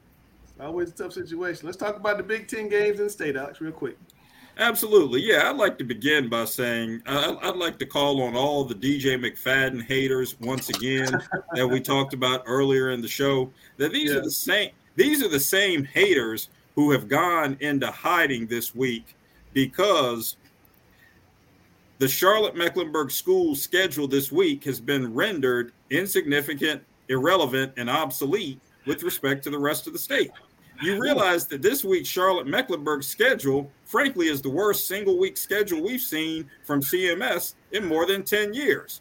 Now, we'll go ahead and acknowledge Olympic and Palisades, since the Olympic coach called out Palisades last week on the show. So we'll acknowledge that because of the historical significance of it.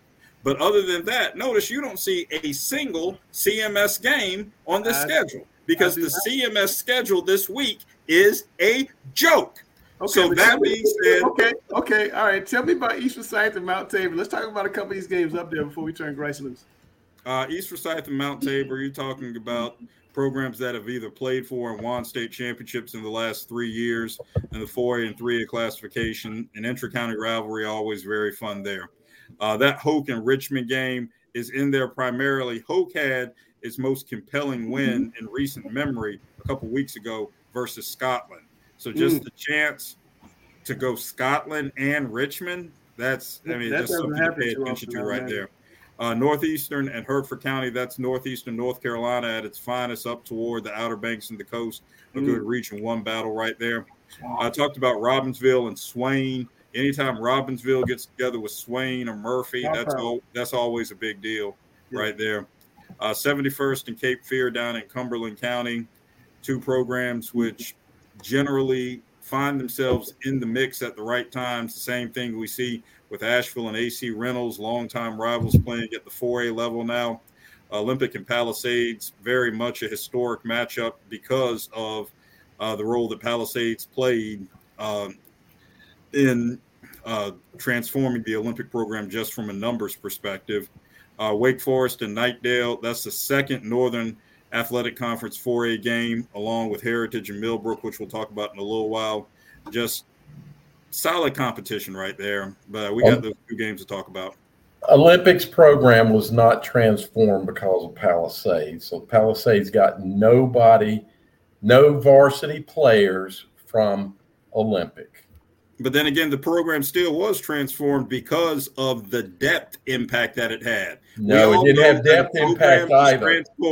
A program is transformed, not necessarily in the first 2 years of school. We need to have like a segment every week. 3, 4, 5. The significance of this game is it's the first battle of Steel Creek. Yes, so you need a trophy. It's got to have you need a trophy. Like Sam has. It needs a trophy, and Olympics going to win the trophy. Come on, Dale. We got to put you on that, Dale. Yeah, that's right. Hey, I wouldn't bring another trophy into a game. We had a trophy in a game last week, and a school got robbed. So no. We got cheated. Here we go. Here we go. All right, it's time for the very best color analyst in North Carolina to do his thing. Grice is going to break down the East and West of North Carolina games of the week.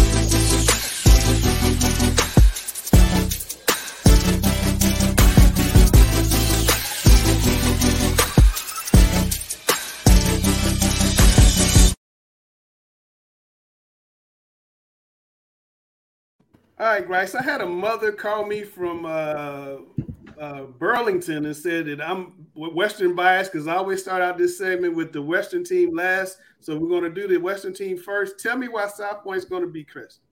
First off, we had to choose this game again. Is this one of the best games around here? Again, two top 10 3A teams. We chose it last year and got an overtime thriller with the battle of Maury Adams and AJ Riley. This one's going to look a little different this year, but not from the South Point end. South Point's going to win if they do what they do. I mean, they run the football. The new face, enter in Cam Medlock, averages 130 yards per game, and now you have freshman quarterback Patrick Blee, who steps in the role that Cam Medlock actually held last year. He's averaging 90 yards per game. So again, we know South Point is going to run that wing-based offense, keep the ball on the ground, and only throw in case of emergency in 3rd and 75. So again, if they don't get in 3rd and Charlotte down there in Belmont, they're going to run that ball and do what they do. The second piece here, if they pass the test, of course, that pun there with another pass forward team and stifle Green in this Crest offense. They handled Stuart Kramer's Justin Roquemore, who's one of the best quarterbacks, of course, in that area. Handled him well, picked him off. Micah Stowe and Jaquise Rump both had interceptions.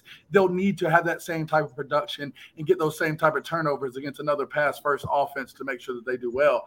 And finally, we got to control the clock. We know Crest is, in their game with Shelby was a great example of that. If they get the ball and they get enough time, they're going to put up big points. And the biggest kryptonite for a run-first offense is to have to play from behind and score very quickly. South Point is at their best when they can slowly matriculate the ball down the field, control that clock, and make sure that they're always ahead. Matriculate down the field. Tell me why Crest is going to win. I mean, it's pretty simple. Natavius Husky's got to get the ball to Javarius Green. You've seen him already on our Mr. Football list, on our Sweet 16. He's up there for a reason. He's one of the best receivers in this state, and he's a guy getting about 5'10", 190 pounds, so a big enough body, and he accounts for over 50% of the team's receiving yards. So Husky's been getting the ball to Green all year so far. It shouldn't change in this game, and to be successful, they've got to get that ball to him. They got to improve on defense. I mean, they've been giving up almost 30 points per game, almost gave up 600 yards versus Shelby. Luckily, they were able to get out of that game with a win. If you give up this many yards against a run-first offense, you're not going to touch the ball enough to win this game. So it's going to be a situation where Cole Crocker and Desmond Porter, the two leaders of that defense that are tackling machines for them, have to step up and stop the run. There's nothing else that matters here but stopping that run, or at least slowing it down and putting them in third and long situations to force them to do something that they're not comfortable with just throwing the football. And finally, the supporting cast on offense will need to make a big play. So we know South Point's a good team. They're going to be a good defense. All eyes going to be on Javarius Green. Someone on offense is going to have to make a big play. We're looking at you, Malachi Addison, Brandon McCall, two other receivers, big play receivers with high yards per catch. They're going to be needed whenever you've got everybody and all the attention on Green. They're going to be needed in that one-on-one situation to come down with the big time catch. All right, let's go up I-85 and tell me why Millbrook's going to win their big game. There's no question. This is the best game in the state this week. I have a Western game on here. If I only had to have one, it would have been Heritage and Millbrook. No disrespect to South Point and Crest. I'm excited for this game. Again, Millbrook in this situation will make it 2 in a row if that Fortune-Leacock connection continues to thrive. Like we talk about with Husky and Green, Fortune has a guy, Nathan Leacock, who also, both of these guys are on our Sweet 16 Mr. Football list. They're two guys that they have to be able to have a big-time game here against another potent offense in order for them to be successful. Second, they've got to force Heritage to be one-dimensional, and that's saying something even with Lex Thomas, with the NC State committed quarterback. Heritage at their best when they're doing well. They want to run that football. They want to get chew up the clock and then use Lex Thomas to get big chunks in the air. So if we can force Heritage to be in pass first situations, force them to throw the ball a lot, that's something that they don't do a lot. And while they may be successful, I think it's something that will help them or help Millbrook to be able to make big plays on defense. And then finally for them, they've got to stay in the moment. I mean, you've got so many things, they get distracted by avenging last year's loss, looking at the Fortune versus Thomas battle. We hope, Mason doesn't come in here trying to prove himself against another top quarterback in the city, or even for Millbrook looking ahead to that big-time Roseville matchup. They've got a lot of things going on, a lot of pieces here that are, swirling around.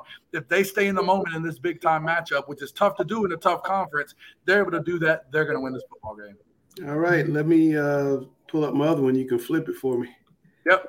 Heritage wins this football game. Again, if QB Lex Thomas, similar to what I said last week, if he has the best performance in this game, again, he has running backs, he has guys that will help him on the ground, but he's got to use his legs to make plays when things break down, but also get the ball to big play receiver Tavares Carter whenever he gets that chance. So he's going to need to be their best quarterback in this game, which is going to be tough because we've seen an excellent season from Mason Fortune. Lex has got to show why he's going to NC State. The second piece here, they've got to establish that ground game to keep the Millbrook offense off the field. I think in the Broughton game, they ran for over 300 yards. That duo of Colson Fields and Jacob Lambert, they get big runs. They're able to churn those and take those 5-yard gains and get some yards after contact to keep those chains moving. That will keep that ball away from the talented Millbrook offense. That will force, the Millbrook offense to really operate a little faster, maybe do a little more than they have to, and maybe force some turnovers there. So keep that ground game going. Do what Heritage wants to do to be successful. And then finally, the defense has to avoid giving up big plays. They gave up 270 yards rushing in the South Granville game. They've got to avoid that against another big play offense. And while Millbrook hasn't, really run the ball or established a run like that, we do know if they let Nathan Leacock get explosive or get an opportunity to make a play, he's going to make a play, and Millbrook is going to put some points on the board. So the defense has got to avoid giving up the big play for them to be successful in this game. All right, Chris, you had a thought. Hey, I just want to know, I didn't have anything on Grice's games. I mean, Grice is so thorough with those. I mean, he broke them down so great. And this is a little bit off the script, but I know we haven't been given the private schools quite the love, but I did want to throw it out there that I think one of the most compelling games in the state this week is Charlotte Christian. They're 4-1 heading over to Georgia to play Rabun Gap and Nacoochee. Rabun Gap, they're 4-2, but they've played a powerhouse schedule, played Baylor High School over there in Chattanooga. Trey Horn's one of the best football players I've seen just for Rabun Gap. And then Kyron Jones, the running back for Christian. Don't forget, Jason Estep has dominated high school football in the private school ranks, and I just don't think they get enough credit. And I wanted to say something about that game this Friday because it's a big one. Yeah, that is definitely going to be a big game. In Providence Day, Rabun Gap, and Providence Day, Charlotte Christian, is going to be 3 humongous private school games. We're probably going to see some type of replay in the playoffs, which is going to be one of the better playoff runs in all of the state. Once we get champions coming from those. Hopefully, Charlotte Christian isn't beset by too many distractions. Oh, here we go. It's time for Fresh Faces. This is Chris's favorite part of the show.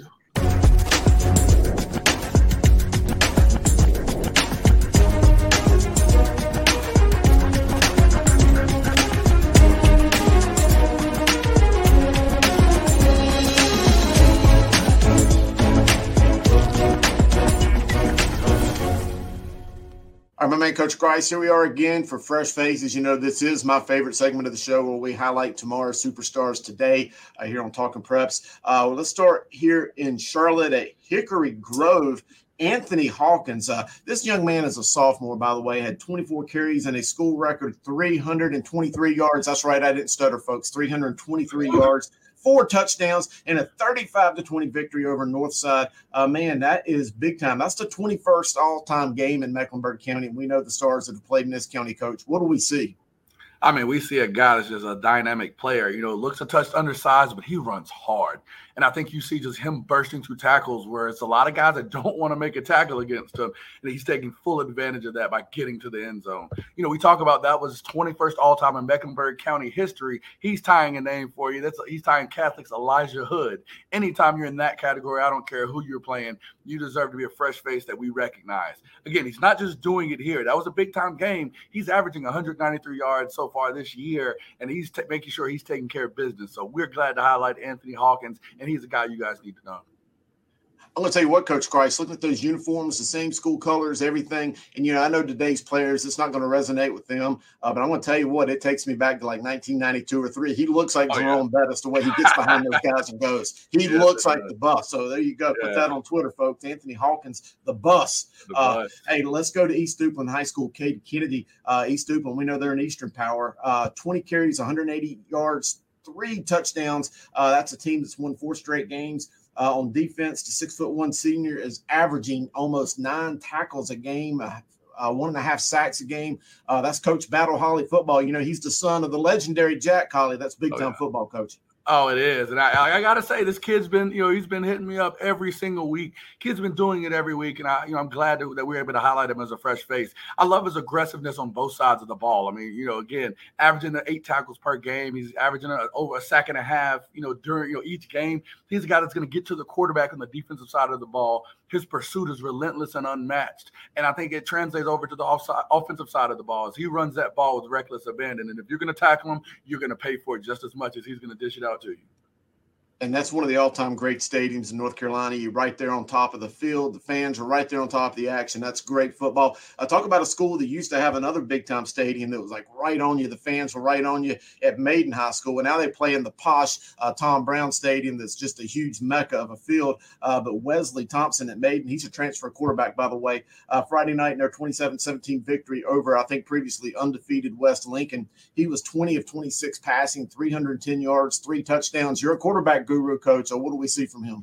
Oh, he's got a great arm, and he's a transfer from Ashe County. So knowing that he came up in an air raid system, we know he's a gunslinger that's going to get the ball. We talk about all the time, big-time receiver Chris Culver out of Maiden.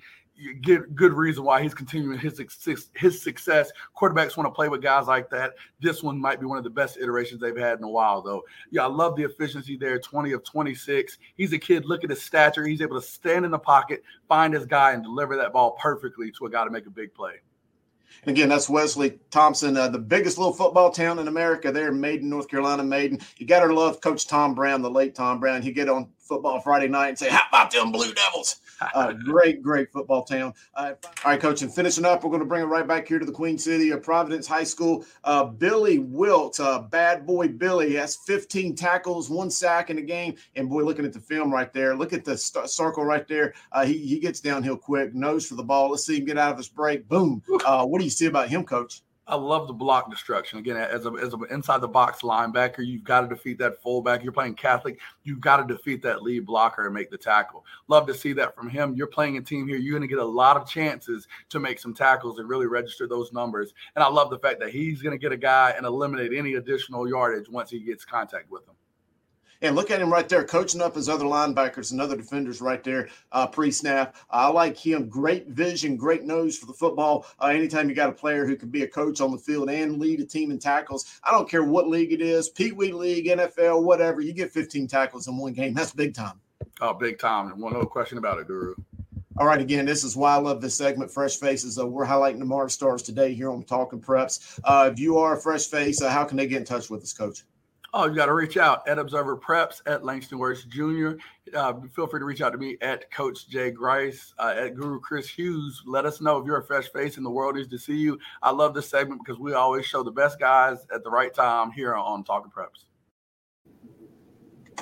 All right, man. You see the three of hey, we're Sam. We got Gary. Hey, Gary, look at you don't know how to sit right. Look at Gary, he's not ready. Come on, man. Hey, the 3 of us in the 3 shot. We know what that is. It's time to lock the door. Lock the door. Welcome to another edition of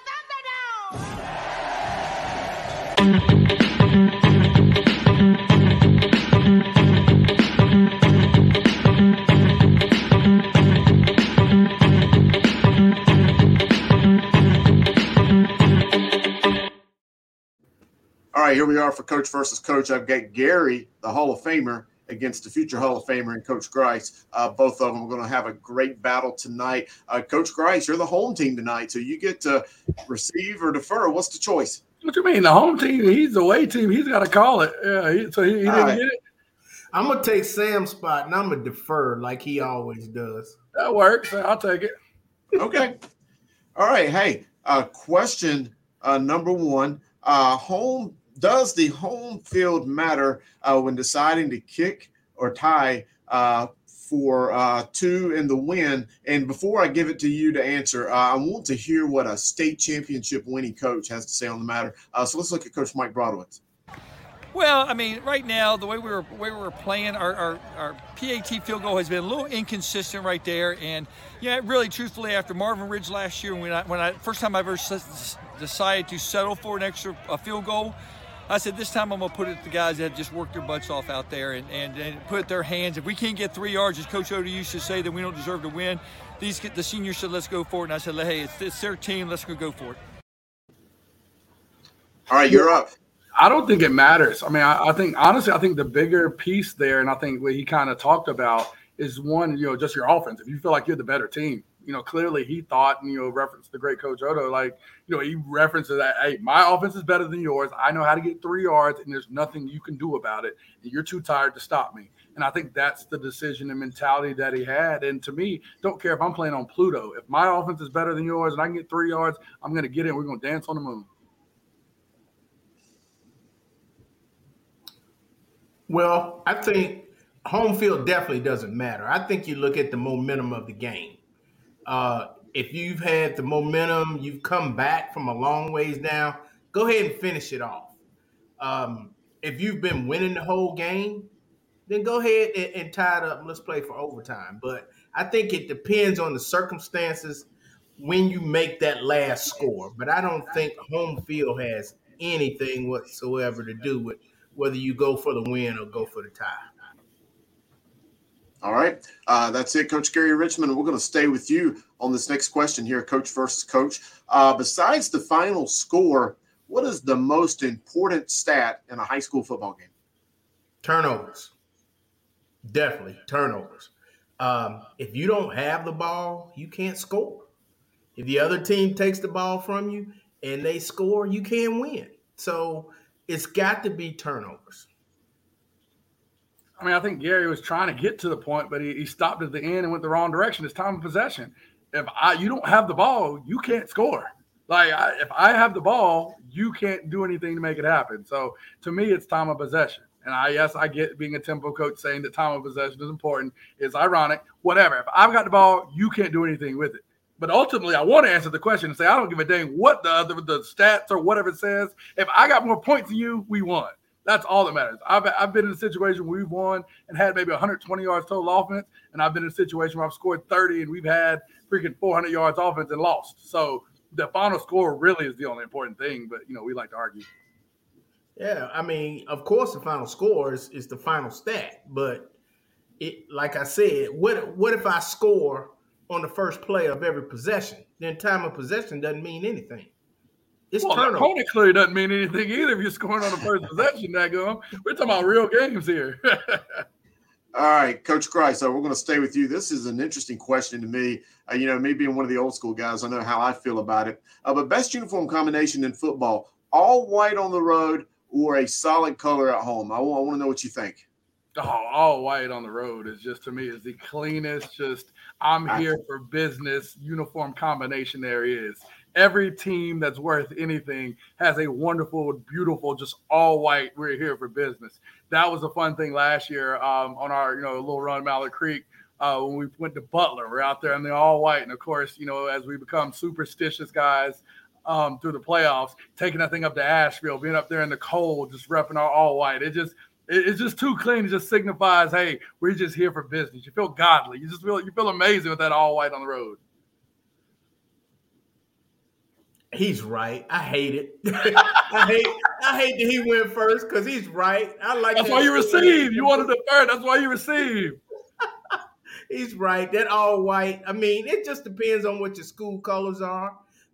Some school colors are not appropriate for the jersey and the pants looking the same. I mean, say if your school colors are purple, you come out you looking like Barney. You got a bunch of Barneys running around. So it kind of. He said that because we have purple. That's.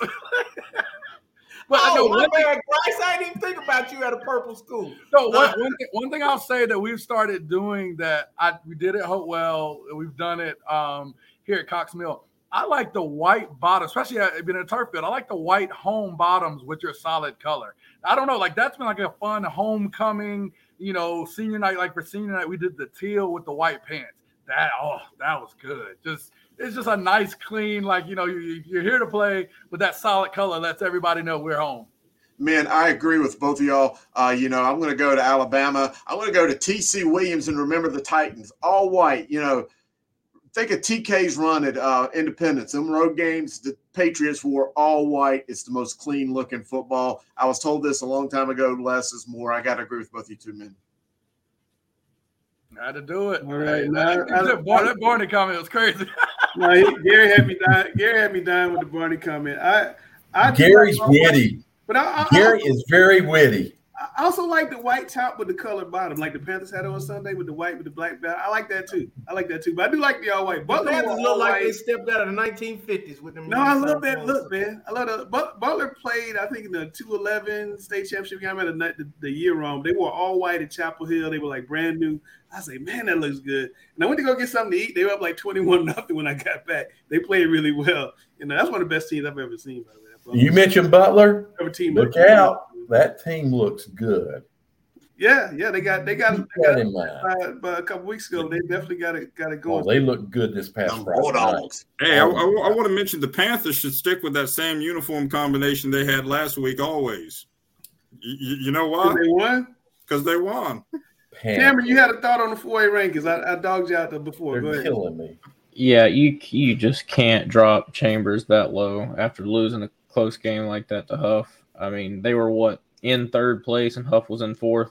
No, absolutely. I'll tell you, because Chambers has not gotten it done this year. Chambers is not a great football team. Well, they beat Nick Drew. Is not a great football team. I'm calling it right now. Chambers is not a great football team. Then Huff is not a great football team. Huff is a great football team. No, they're not. They just barely beat Chambers. Mr. Lash is going to be on you with his petty. This is coming from the same guy that don't have Shelby in the 2A. Come on. I am sick and tired of this posturing with all of these schools who claim to be so great, who can't get it done in impressive fashion. Well, you better hope it rains in that 4-H. They won. You better hope it rains. How does Huff then rank? I hope it rains every year. Well, I can't wait till next year. Highlights gives a copy of this, puts it over some slow motion. Bring it on. I cannot wait. I'm you better hope it rains right just now. like you better hope a hurricane comes in December. None of these teams could play with the Independence teams of the early 2000s. None of these teams could play with the Butler teams that followed Independence. None of these teams could play with the Richmond teams of 98 and 99. These teams are not that good. That's about the only thing I agree with you tonight. That's irrelevant. That's not a talking point here. We're not comparing those teams to those teams of the past. That's irrelevant. But we're talking relative to this season. Exactly. So, Alex, that point is so irrelevant. I'm talking to the posturing these teams are doing, trying to act like they're so great. That's what I'm talking about. Now, Cardinal Gibbons has started doing those videos, too, the slow motion videos. They're doing the same thing. No one's doing the same thing. I'm just saying. You can do that when you have a ring right now. I got the ring. I can't. Hey, look, I got to sit down. He calls the ring. They got the ring. Got the ring. Nick Drew's defense got the ring. Cameron, you're going to sit in for the big star who's not here tonight, so you get the final word. Yeah, I'm just gonna, really say thoughts and prayers with Mallard Creek. That's a very unfortunate situation. I'd hate to put myself in, those kids' shoes right now and just have to go out there and play this week. But thoughts with them. Looking forward to the games this week. I'll be at Ardrey Kell and Myers Park. It'll be interesting to see how well Myers Park plays. Coming off. Did they win last week, Langston, or were they on bye? Who? Myers Park. They won bye. Okay, they were on bye. Well, they won the week before then against Barry. So it'll be interesting to see how they play against that Ardrey Kell defense. Yeah, Cameron, we can't give you the last word and we have dead air, man. You gotta you gotta have it ready. You gotta be like Sam. Come on, you gotta eyebrows and getting your hair looking. You started so great. You gotta have the dead air. I don't have the dreadlocks. You gotta. Next time I'll just shout out Nick Drew. Sam is watching right now. You gotta know your facts. No. But, this is a sneaky big game for Myers Park because they want to kind of be back on the comeback train. If they can knock off Ardrey Kell, it would put them in place to earn a playoff spot. So it's a big game for them. They got a monster crowd over there. Both sides should be packed out. Should be a fun game for you to go watch. What you say, Chris? Oh no, I'm giving subliminal messages to Grice. He knows what I'm looking at. His comment. All good. But look, man, it's been a fun show. We're a little heavy, and I knew we were going to be heavy today. I apologize. But Chelsea will be back next week. Sam will be back next week. We'll have a good time. I'm Langston. That's Gary. That's the guru, the number one voice of high school football. Dale Ross, who's disappearing. Dale Ross. Alex Bass. And you see why we call Alex Bass a contrarian. You've seen it during the show. Chris is back on the Sunday. Dale had to turn off his iron. I know, right? The iron's still sitting here now. The iron's still here. That's Coach Price, the number one color guy in North Carolina, number two voice high school football, and Cameron Williams, the guru in training, and we are Talking Prep.